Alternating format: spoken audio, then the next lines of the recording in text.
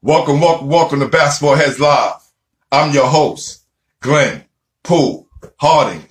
And in honor of Black History Month, it's only right we bring to you our first Hall of Fame guest. This New York City legend is an NBA Hall of Fame inductee who blazed the trail for young African Americans coming up wanting to play ball at the highest level. Many ball players across the country will have never had the chance to play in the ACC, Big Ten, Big East, SEC, or any other big-time college conference. This basketball head attended Davidson High School because he was not just an amazing ball player, he was an A+ student. His team at Davidson was 1-27, and since he was one of the best ball players in the city, he figured he could help them out. Well, this basketball head was denied the opportunity to join the team because of his skin color. Not letting that stop him, he left New York City and attended Larenburg Institute Prep School in North Carolina.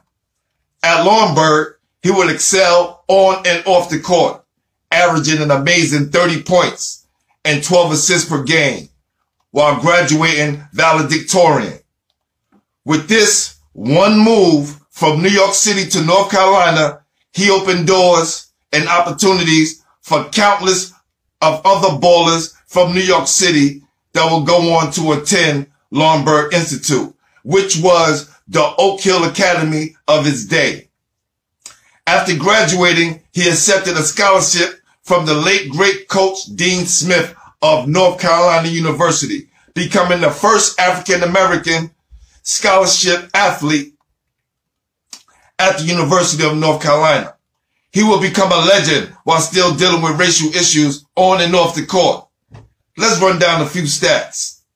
2-time All-American, 3-time All ACC, and Athlete of the Year in the ACC in 1970, just to name a few. Opting out of the 1970 NBA draft, he struck gold in the ABA, winning Rookie of the Year, averaging a staggering 34 points an outing, and playing on the same team as Dr. J. So while he was putting the buckets, Dr. J was grabbing his rebounds, following it up for him. That's how great of a player he was. The next stop would eventually be the NBA, but he made sure to come back home and play in the Rucker, where he became a top 50 player and an all-time Rucker player. In his 8 years in the NBA, he was one of the best players in the world, winning the championship with the Boston Celtics, 3-time NBA All-Star, and Hall of Fame inductee. Without further ado, help me welcome to the show, NBA legend and Hall of Fame inductee, Charlie Scott. Y'all ready?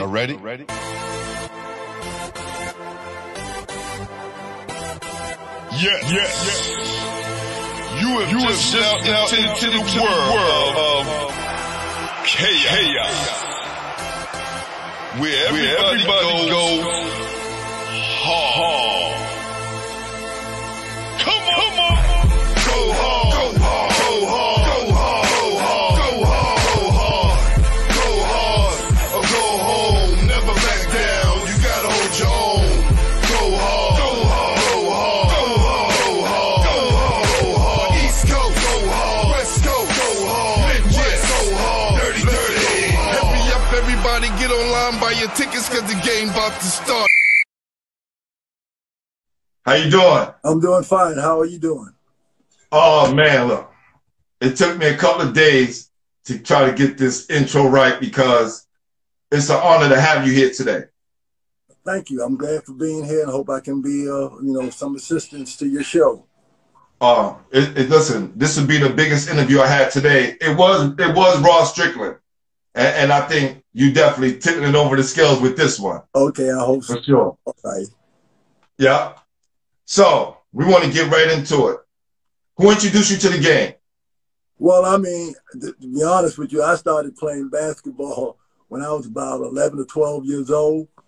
And first I was a baseball player. I liked playing baseball because, I grew up in New York City. And at that time, they had the Yankees and they had the Giants and the Brooklyn Dodgers. So, I was a big But the thing about it was that when most people were rooting for, most blacks were rooting for the Dodgers and the Giants, I was rooting for the Yankees.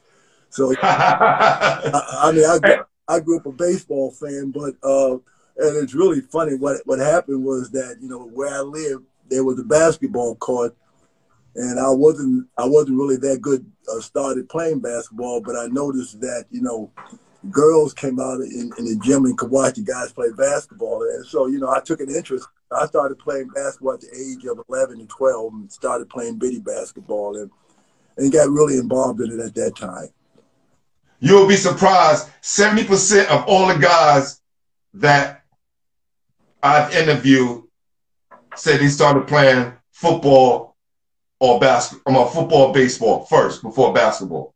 Yeah, well, you know, I mean, at the time, you know, especially when I grew up in the 50s and the 60s, you know, baseball, you know, was the #1 sport. Especially, like I said, I lived in New York, where you had at that time the Dodgers, Yankees, and the Giants.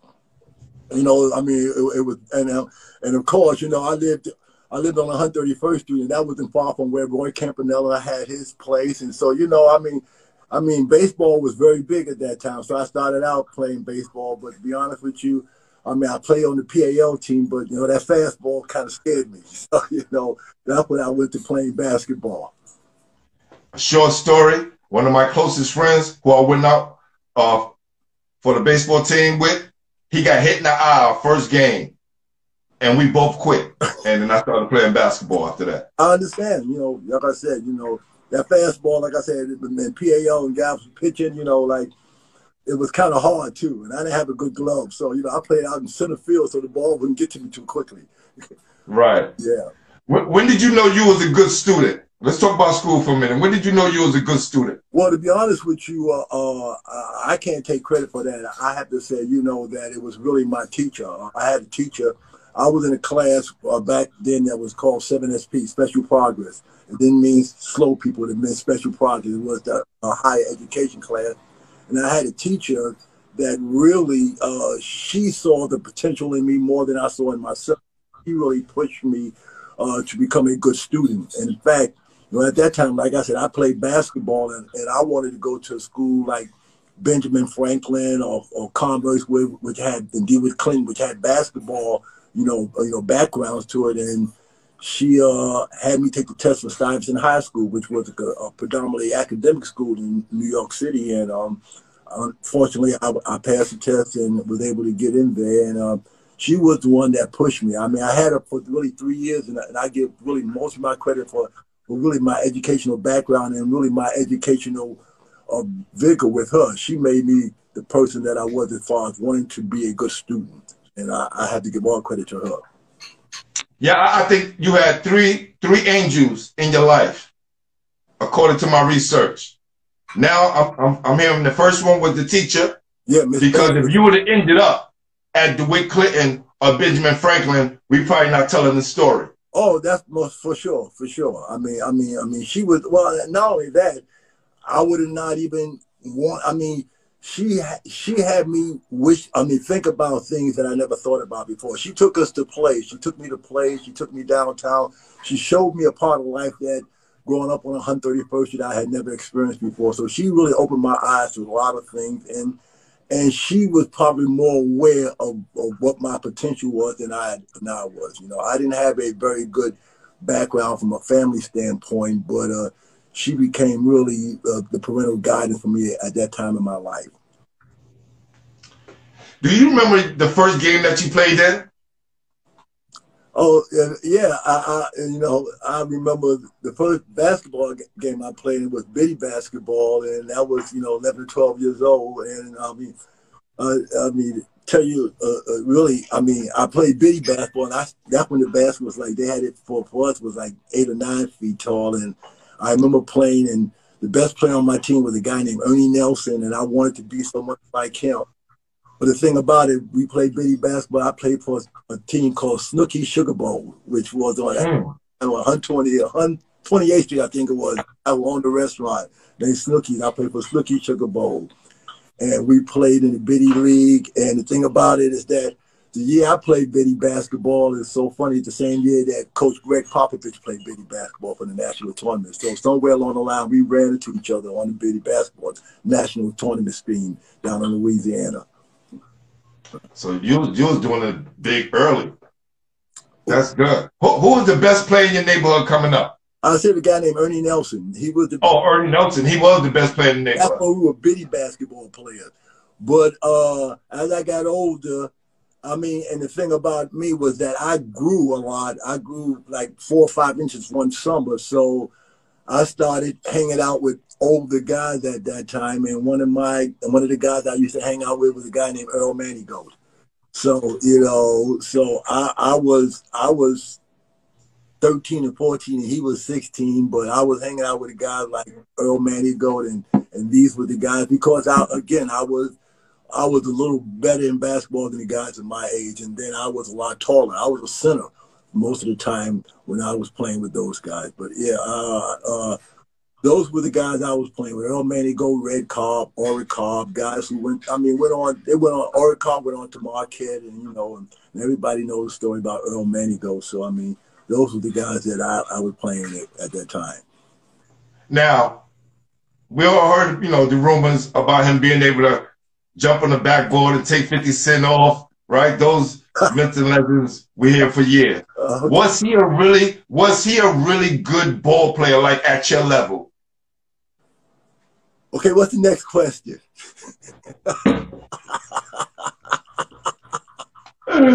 You answered it, OG. You answered it. You got it. You got it. I mean, what I would say is that, put it this way. You gotta remember, I mean, Earl Manigault was a 5'11" power forward. So I mean, I get it now. That's what I'm saying. You know, for the era of basketball, and I mean, like it was for 5'11" at that time to be able to dunk in a game. You know, at that time in the 60s was phenomenal. So I mean, that's what I mean. You know, his ability, the position would not have going on as it was. He was a 5'11" power forward back then. Gotcha. It makes sense. So what you ended up at Stuyvesant was strictly an academic move. Yes. Right? And credit to your teacher. You still wanted to play basketball. Well, the thing, right? These guys they were 1 in 27, and you still wanted to play, and that tells a lot about you and your character. Well, the thing about it was that, you know, I wanted to play on the basketball team because I mean, like, Stuyvesant was a school where 98% of the graduates went to school on academic scholarships, and they wanted to go to Ivy League schools, and that was the predominantly education of those who went there. But I mean, I was a little different. I wanted to go to a school that had a basketball background. So at that time, especially when I was in high school and at Stuyvesant, NYU was a big basketball powerhouse at that time. And you know, they had Barry Kramer and guys like that. So I was looking to try to get a basketball scholarship. So I wanted to go out for the basketball team, and I never forget the guy's name. I mean, his name was Ed Cavallero. And I mean, I went out and he told me that, you know, that he did not allow, you know, freshmen or sophomores to play on the basketball team. And the team was 1 in 27.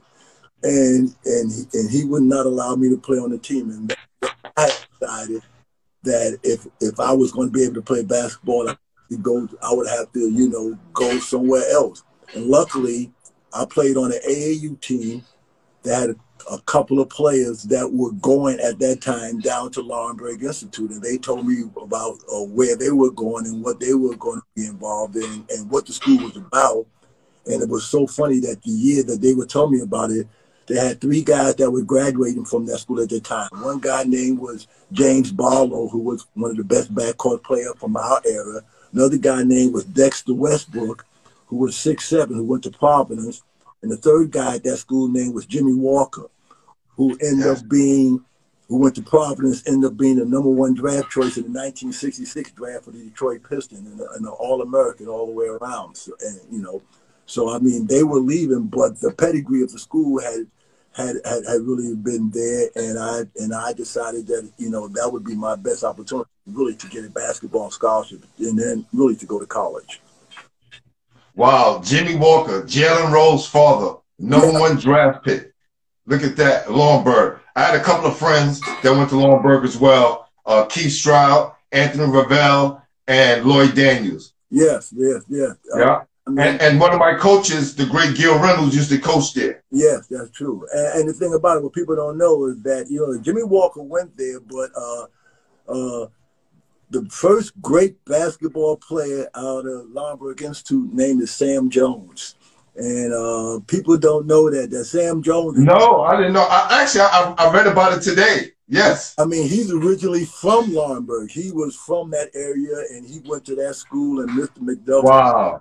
Always, and in fact, I always kid Sam because when I was a junior at Larenburg, Miss McDuffie took us to see the Boston Celtics play. I think it was that time the San Francisco Warriors, at a game at Charlotte Coliseum. I had the opportunity to meet Sam Jones for the first time. And I always kid him about it because, as a kid growing up from New York City and never really being around professional athletes, I mean, to get the opportunity to meet a professional athlete, and I was so excited about meeting them. And I never forget that my coach used to say, Sam, I want you to meet a young man named, Charles Scott. He's a real young man. And I put my hand out to meet Sam, and the first thing Sam did was give me $1 and say, go out and buy me some popcorn, kid. And I never let him forget it. I keep telling him every time I see him that the first thing he ever did to me was, would burst my ego about meeting a professional basketball player. But, Sam was the first really true basketball player from that era. And, I had opportunity, just to follow in those guys' footsteps, to be honest.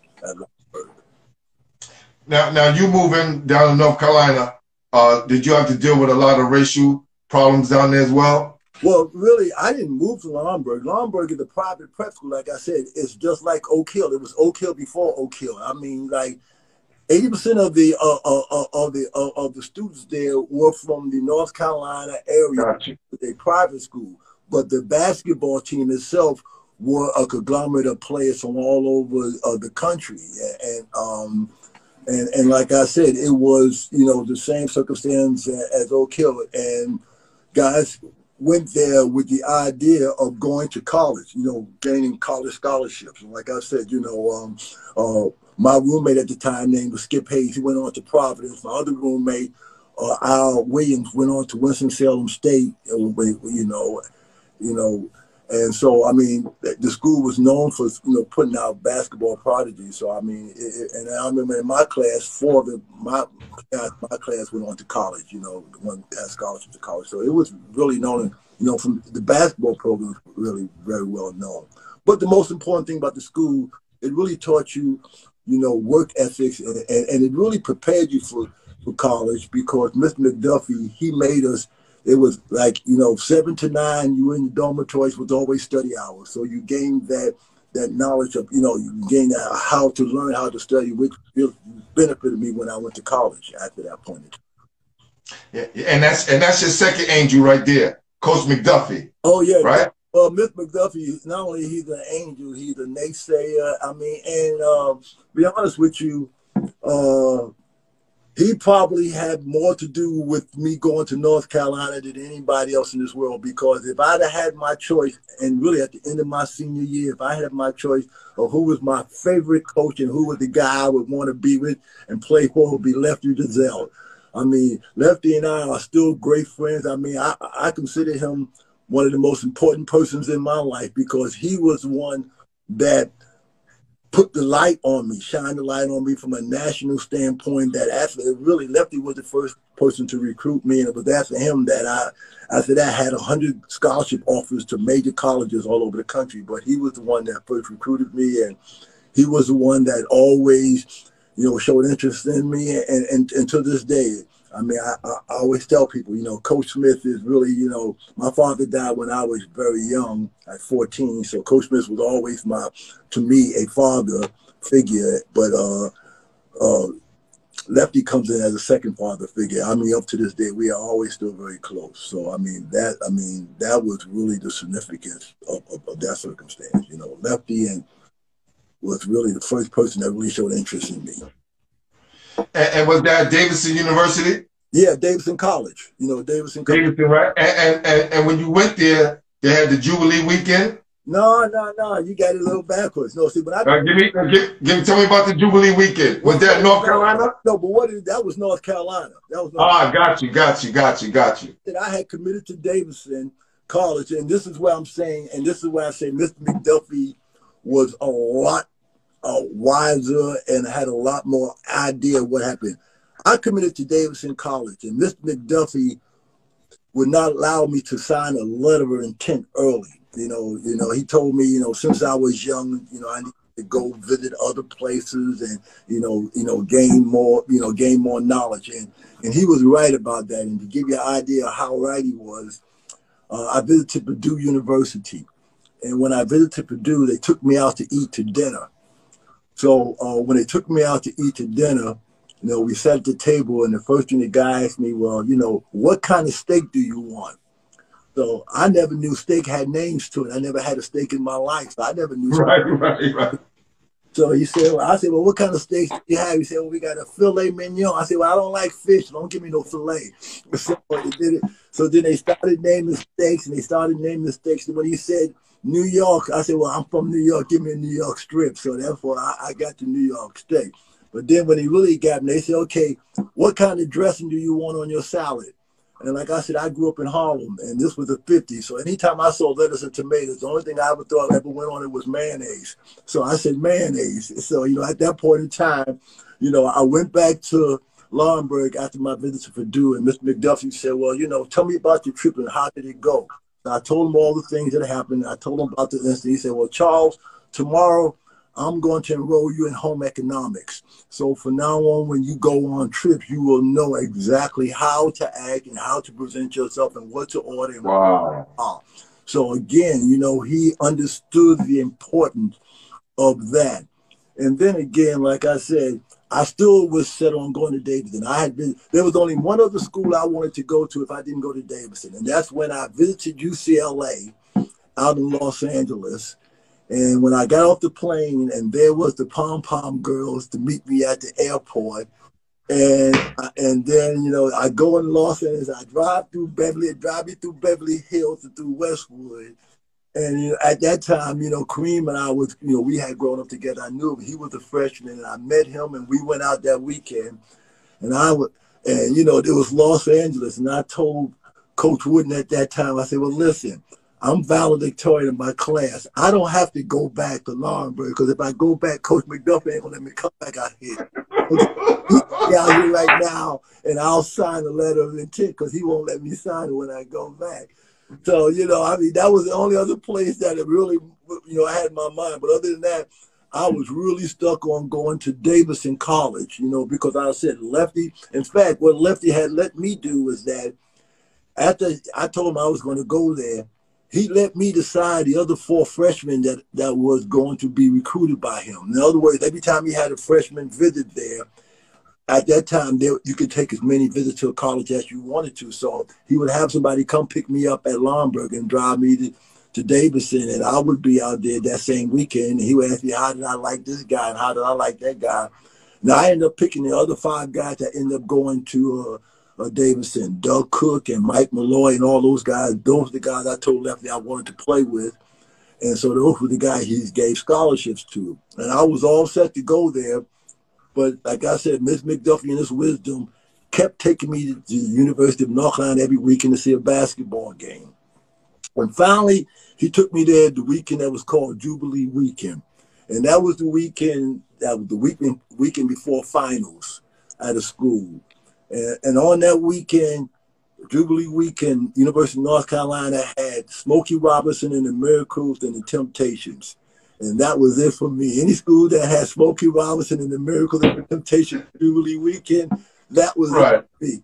Plus, to be honest with you, and this is the honest to God truth, when I was in Larenburg, I got one fan letter from a girl every year. This girl used to write me every year. I'll never forget. And she lived in Durham.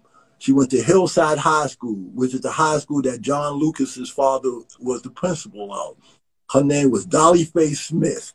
And she used to write me a letter she wrote me a letter for a whole year because we played Hillside High School. So I figure also, not only was I going to a school that, you know, that has Smokey Robinson and the Miracles and the Temptations, but only 8 miles away was Durham, where Dolly Faye Smith was. So I had an already maiden girlfriend. So life was wonderful for a guy at that time. So, you know, especially going to an all-white school where I knew that my choice of women was going to be very limited, you know. It was, right. You know, that was, for me as a 17-year-old, that was a sure thing to have a sure girlfriend. So, I mean, those things, it'd be funny, the most important things that make you choose a school. And at that time, that was the most important thing. Coach Smith, I mean, to be honest with you, Coach Smith might have been the second, no, maybe the third, because Larry Brown was his coach.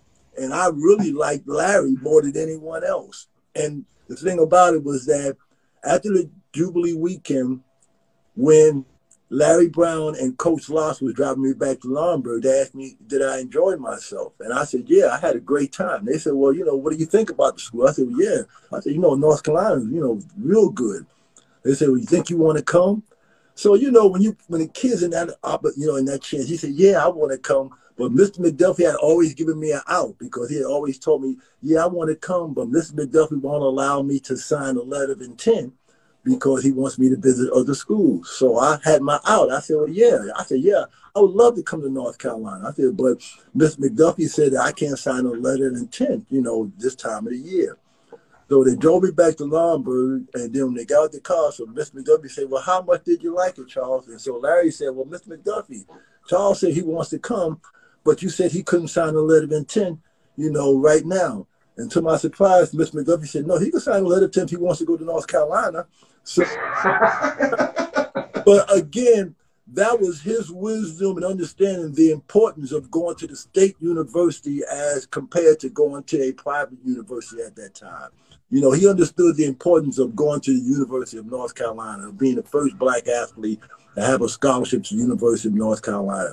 I mean, it wasn't just the importance of being the first black athlete, you know, on a basketball team. It was the importance of the State University of North Carolina, the very first university, you know, and I mean, state public university in America was University of North Carolina. So he understood that significance, and I gathered years later that that's where he was really pushing me for, because he understood the importance of being the first one there. But not only that, his wisdom was far greater than he thought it would be, because also no one could, I would never have imagined that Coach Smith would end up being as important to my life as he ended up being at that time in being. Wow. And you were the perfect player at the time for the school, the right temperament, the right grades, and the right skill set. So it worked out right for you, man. Yeah, I mean that was true, and also I mean, I have to give credit to the guys that were there, because the people that really made it possible for me to feel comfortable, because I mean I had no undue vision about where I was going to school and what I was dealing with. I had dealt with, you know, bigotry in the 3 years that I went to Larenburg, so I understood that. But, you know, the idea that, you know, my teammates, you know, and you know, again, I played with a guy who was a 2-time All-American when I was, you know, becoming a sophomore, named Larry Miller, and his acceptance of me on the team, and his acceptance of me allowing me to be the player that I can be at that time, and the other guys, Rusty Clark and Dick Gruber. I mean, those guys were really more important to me at that time than Coach Smith was, because those guys that I really played with, and I was around all the time. Coach Smith, you know, I saw in the gym, but those are the guys that I lived in the dormitory with. Those were the guys I went on the road with, and those were the guys that had to make me put me in a comfort zone that I was able to succeed at the height that I was able to succeed at, because of their confidence in me and the confidence that they made me feel about myself. Yeah, because if you're going through all that racial tension off the court and then your teammates don't embrace you, you don't have the career that you have, you know. So yeah, I mean, especially at that time, like I said, you know, and people got to understand, and I don't look at, I mean, I look at it with, you know, I mean, with great pride at the fact that people don't understand that when I played at the University of North Carolina, there weren't any black football players at any school in the South. There wasn't any black baseball players in any school in the South. There weren't any black athletes on any major Southern school at that time. You know, maybe in track was the only thing where they might have had a black athlete at those schools, but not in their major sports. So the very first major black sports figure that a Southern person had the chance to see was me. So I mean, I understood the responsibility and to be able to succeed had to be just not me, but a group of people that helped me along that way. And so, I mean, my teammates were very instrumental. And of course, Coach Smith, Larry Brown, and John Locke. I mean, those people were very instrumental in me being able to succeed and being in the mindset that I felt like I could do it really without any help, because I did not have any, you know, I mean, there was just so much they could do. It was the South. It was the 60s.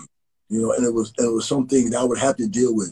But they made it so that I did not feel that I was doing these things by myself.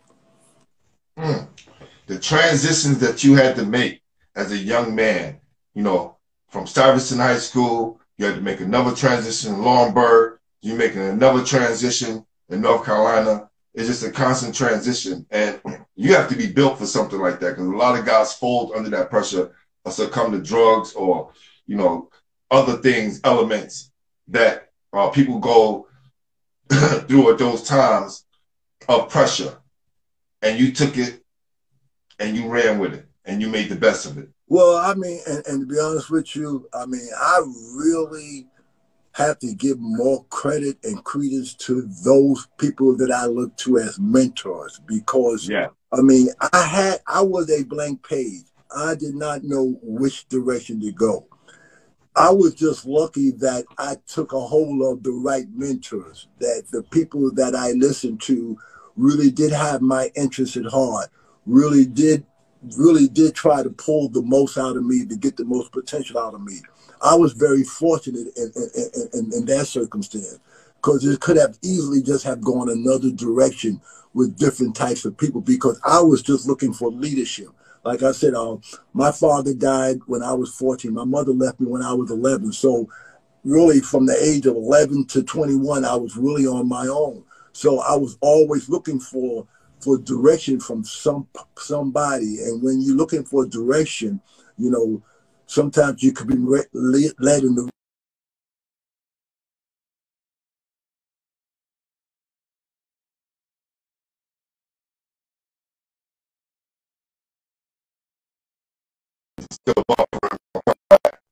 Hopefully get it clear. Okay. Yeah, okay.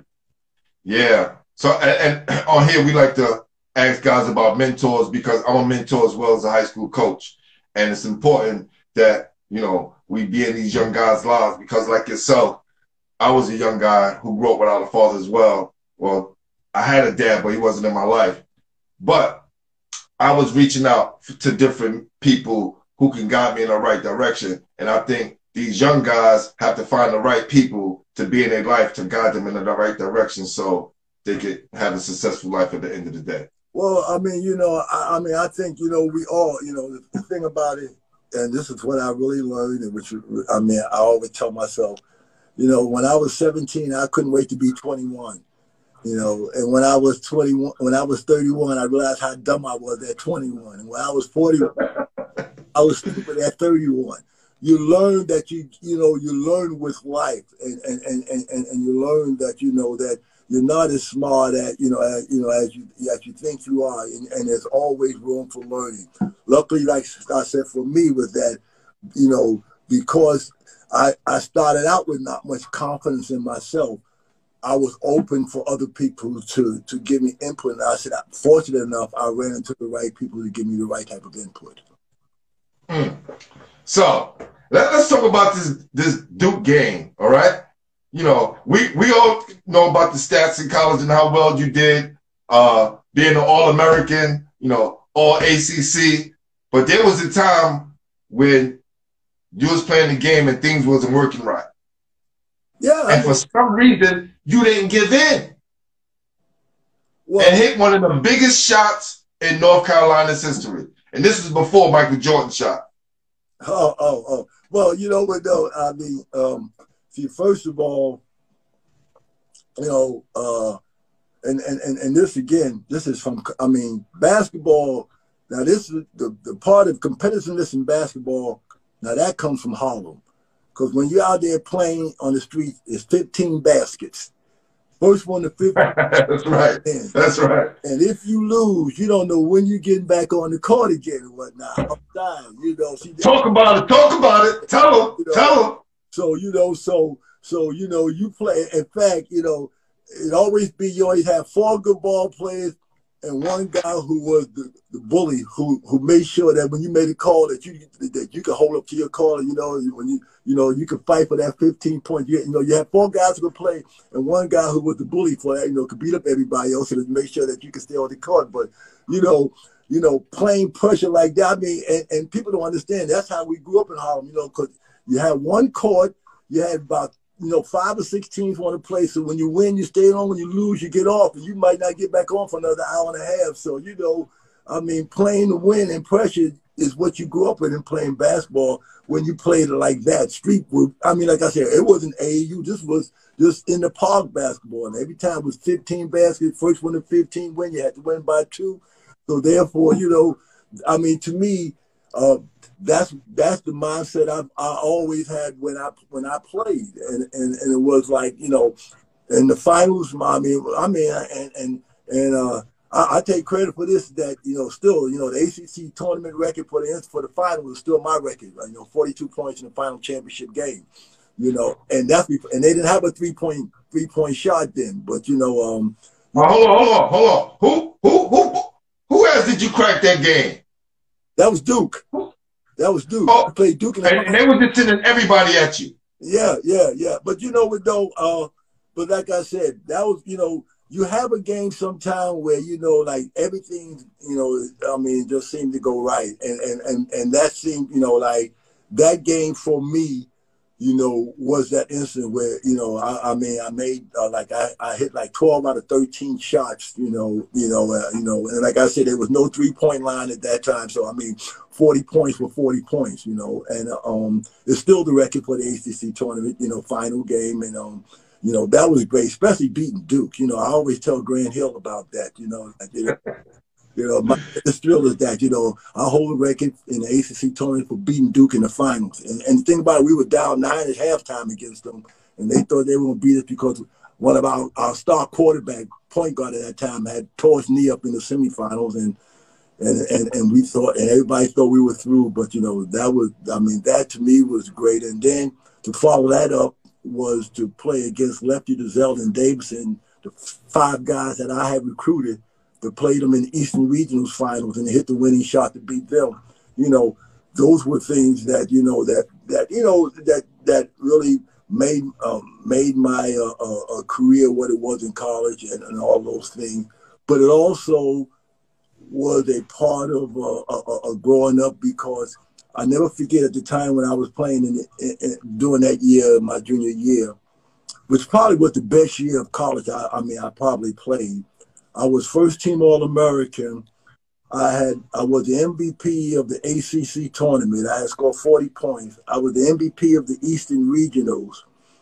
I was first team All-American, the only player in the ACC to be All-American, but yet and still, John Roach was the ACC Basketball Player of the Year. And that was the first time I understood how much racism stood in, even in athletics. And it was something that really, it was the first time I really felt put aside for something that I felt like I honestly deserved, you know. And it was the first time that I understood that even in sports, racism still had its hand in things that happened. Up until that point, I really thought that on that floor, what you did mattered more than anything else. But I mean, that was something that, I mean, awakened me to really life, you know, to circumstances that, you know, that we still deal with today, that, you know, equality in performance is in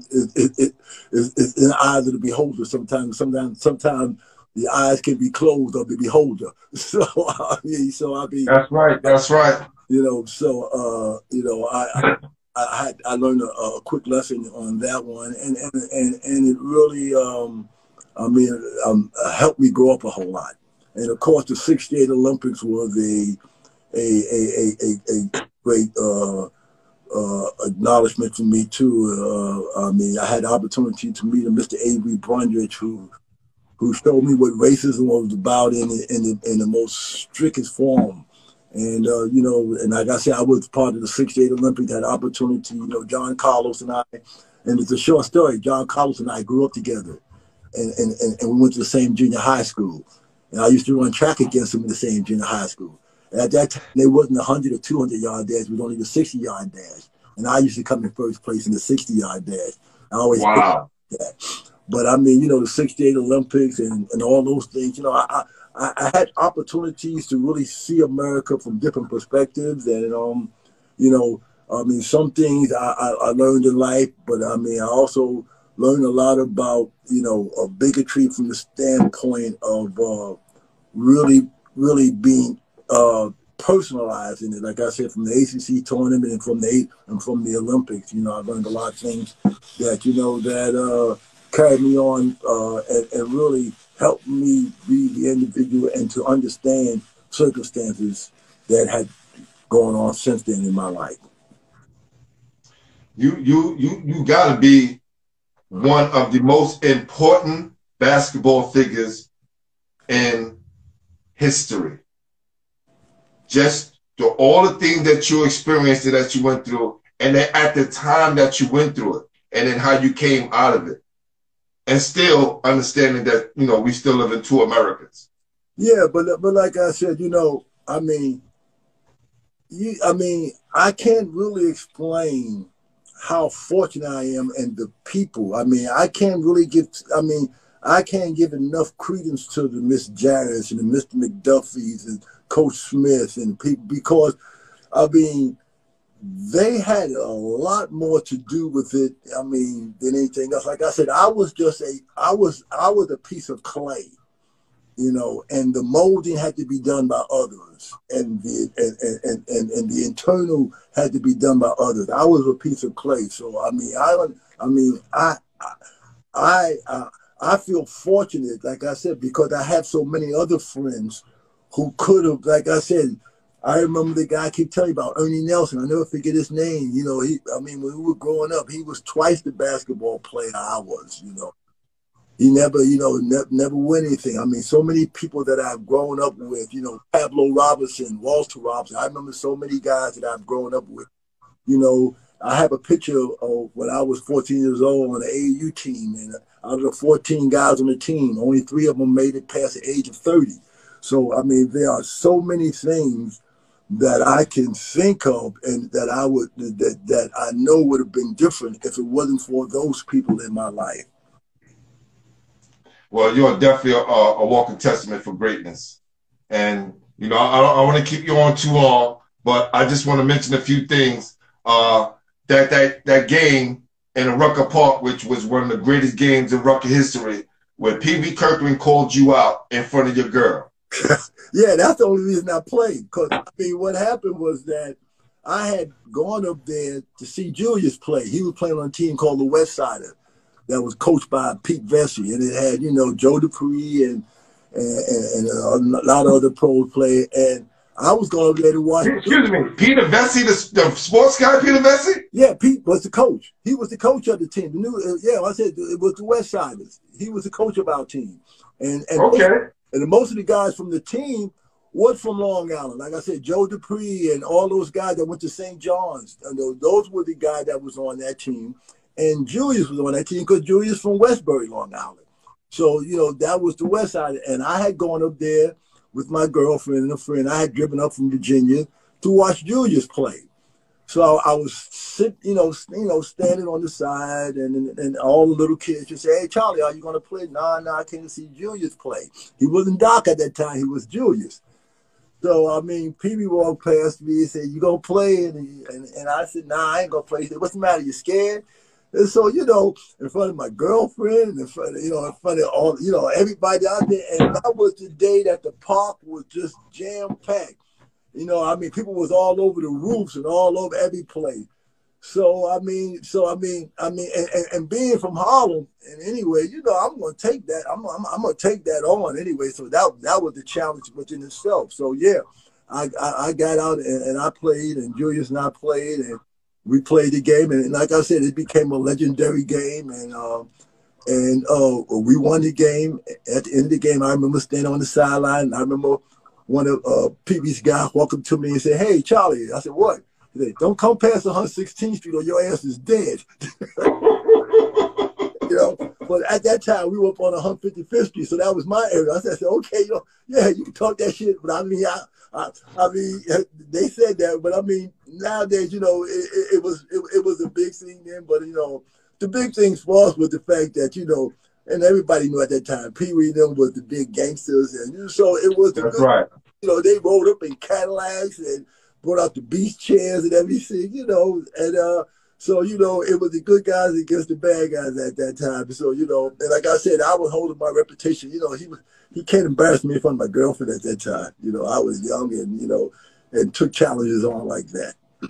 That's right. And you just came from doing it in front of crowds who was probably, you know, didn't like you and still killing them. So this was nothing. You was home. Yeah, you was in your comfort zone. And like I said, this rucker, you know, that's right. Guys, you get called in rucker, you got to answer that response. I had played in rucker before. In fact, people don't. I mean, I played in the high school division. Me and Kareem played together in the high school division in the rucker tournament. So people don't even know that. Just imagine if y'all would have played together in college. That would have been another set of history. No, they didn't need me. They had enough. Like I said, I visited there, but you remember they had Lucius Allen, Mike Warren. You know, they were loaded. They won three straight. So I don't think they missed anything. You know. Okay. You know, I mean, and in fact, we lost to them at my first year in the championship game.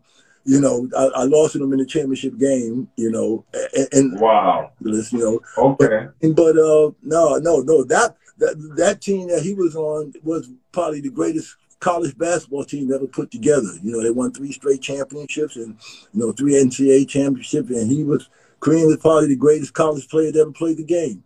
So I mean, I was just fortunate that our team was fortunate enough that we was always number 2 during those years. We never, I mean, UCLA was always number 1, but North Carolina was always number 2. So I take pride in the fact that our school was, you know, we kept them up, you know, in that national ranking. Yeah, I found out Mike Warren was a ball player after. You know, I saw my Hill Street Blues as a youngster. So that's that Mike Warren was a basketball player, point guard. He could play. Yeah. And I was surprised that he never even went out for. He never went for professional basketball. As soon as he graduated, he went straight to the movies, and I was very surprised because he was a terrific basketball player. He was quick and as good as they come, but he never went further. But it worked out. It worked out pretty good for him. Worked out pretty well for him anyway. All right, I'm gonna wrap it up real quick, but I want to have some fun real quick because you know this game is called Start, Bench, or Cut. All right, okay. We're gonna start it with you. We started with you. It's a brand new game that we're gonna do. Three guys. Who's gonna start? Who you gonna bench? And who you gonna cut? Okay. All right. All right. Earl of Pearl Monroe. Nate Tiny Archibald, Walt Clyde Frazier. Oh shit! I'm not cutting any of those guys. You can't. I mean, come on. You know, and who the hell are you gonna bench on that? I mean, all right, because I knew that was gonna be a tough one. I knew that was gonna be a tough one. First of all, it's not tough. It's impossible. Because you don't start, bench, or cut any of those guys. I mean, come on. I mean, you know, people might want to play games, but let's play truthful. Who you going to cut? Tiny Archibald at 35 points and 13 assists, or Earl of Pearl that made the world go round, or Smooth Clyde? Who you going to cut? I mean, come on. I mean, all you doing by saying you cut one of them to start the argument. I mean, really. This is for everybody else. I just want to hear that. I mean, all right. I'll give you another list. I'll give you another list. That's not your era. I mean, I can't. One more list. I couldn't. I mean, those are 3 great, different, and really 3 different types of great basketball players. Yes. You know, different styles, but they were great. And who am I to cut any of them? Be honest. Who am I to say cut or bench any of them? Maybe Red Auerbach can do it, or Phil Jackson, not me. Okay, I don't have that type. Okay, it's all good. Okay, top five players in New York City history. Kareem Abdul-Jabbar. Now, are you saying top five players, high school or all the way? Top five New York City players. You know what though? Kareem Abdul-Jabbar, Connie Hawkins, Roger Brown, and I'm gonna name somebody when he was in high school was probably one of the greatest players in high school. People don't even know that. They know him for something else. Vaughn Harper. Yes, Vaughn Harper. Yes. People know for WBLS. Boys are great. Boys are great. You know, Vaughn Harper. And let's see, that's 4. Dog, and I got 3 from Brooklyn. I'm really doing bad. Brooklyn. That's what we do. Let's see. And the 5th, let's see. Who did I say now? Vaughn Harper. Kareem. You said Connie Hawkins. You said Kareem Abdul-Jabbar. Roger Brown. Okay. Gosh. See, I'm going to be open-minded. I got to say Tiny. I'm going to put Tiny. So I'm not going to put myself, I'm going to say Tiny. Tiny's on my list too. Tiny. Yeah. So, so those are my 5 greatest basketball players out of New York. Now, the thing about it is that, you know what though? But see, Tiny became great really in the pros. I heard that. And I heard he only played 1 year high school basketball. Huh? I only played 1 year high school basketball. Yeah, see, that's what I'm saying. So I'm going to take him back off because of that, because you're saying, you know, New York City basketball. And I'm saying, really, Tiny became great once he became a Kansas City Royal. Up until then, he was a 2nd-round draft choice. He had the ability, but really, Bob Cousy really let him explode to be the player that he became, and that he was able to be also, you know. But see, I mean, God, I'm trying to think of who in New York. Let's see, those are 4 that they were great in New York City basketball legend. That's what I'm talking about. See, they were great. If you ask street ball, all that. See, Tiny and all of us were great when we came back to the pros. These guys were great when they were in high school. You heard about, you know, Connie Hawkins, Roger Brown, you know, I mean Vaughn Harper. See, that's what I'm saying. Kareem. These guys were great in high school. Okay. Who's the 5th one in high school? Well, I don't know. I guess I'll stay with Tiny from that standpoint. I'll say Charlie Scott. Well, you know what? From a high school standpoint, I mean, I'm not saying I'm one of the best 5 guys that ever come out. I'm not saying, but you know, when you take at the high school time period. No, I know who is high school. Yeah, but you did on the college level, and you did on the pro level, and you came back, and you did in the park. No, but I got to say, on the high school, you got to go Stephon Marbury, don't you? Yeah, from my high school. Yeah, from Lincoln. Yeah, you got to go Stephon Marbury. See, I mean, I'm just being honest. You talking about, you know, high school legends that was high school legends in New York City that went on from there. Those are 5 guys that you could think of from high school. They were legends in high school, and then on from there. So that's what I'm giving those the 5 greatest high school. I mean, players. Now, I mean, if you go to pros, then of course we got, you know, then we could go another route. But I'm saying the 5, you know, guys who when they were in high school, it was, you know, was Vaughn Harper, Roger, Connie. You know, they were in Stephon Marbury. You know, those were guys that you went to see in high school. That's what I'm saying. Wow. See, so I would give it to those 5 guys. Yeah. Well, listen, you one of the few guys who did it on the high school level. You did it in big time college. You did it in the ABA. You came back to New York, killed in a rucker, then went to the NBA, won the NBA championship, and did on the NBA level with the All-Star. I don't think too many people can say they did that. You know, maybe Kareem. Well, like I said, from New York City. Yeah, like I said, you know, I admit, but and I'm gonna take. I'll give you one thing. See, Kareem got one thing over me, and I got one thing over him. He got the college championship. I got the Olympic championship.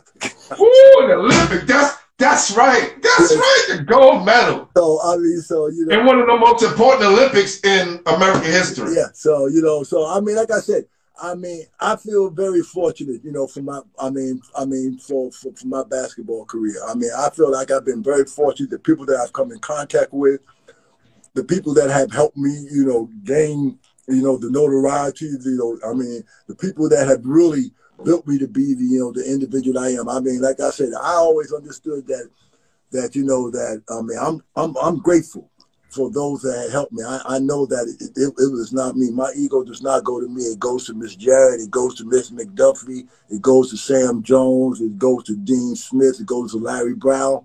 All those people that came into my life and say, hey, this young man has something worthwhile for me to help him and, you know, to become person. And really, of course, Coach Smith, the most important person in my life, because I mean, that's 50 years of mentorship, and he taught me how to become a human being, how to become a person, and he's, I mean, he was always there for not just me, for all 372 players that he ever had.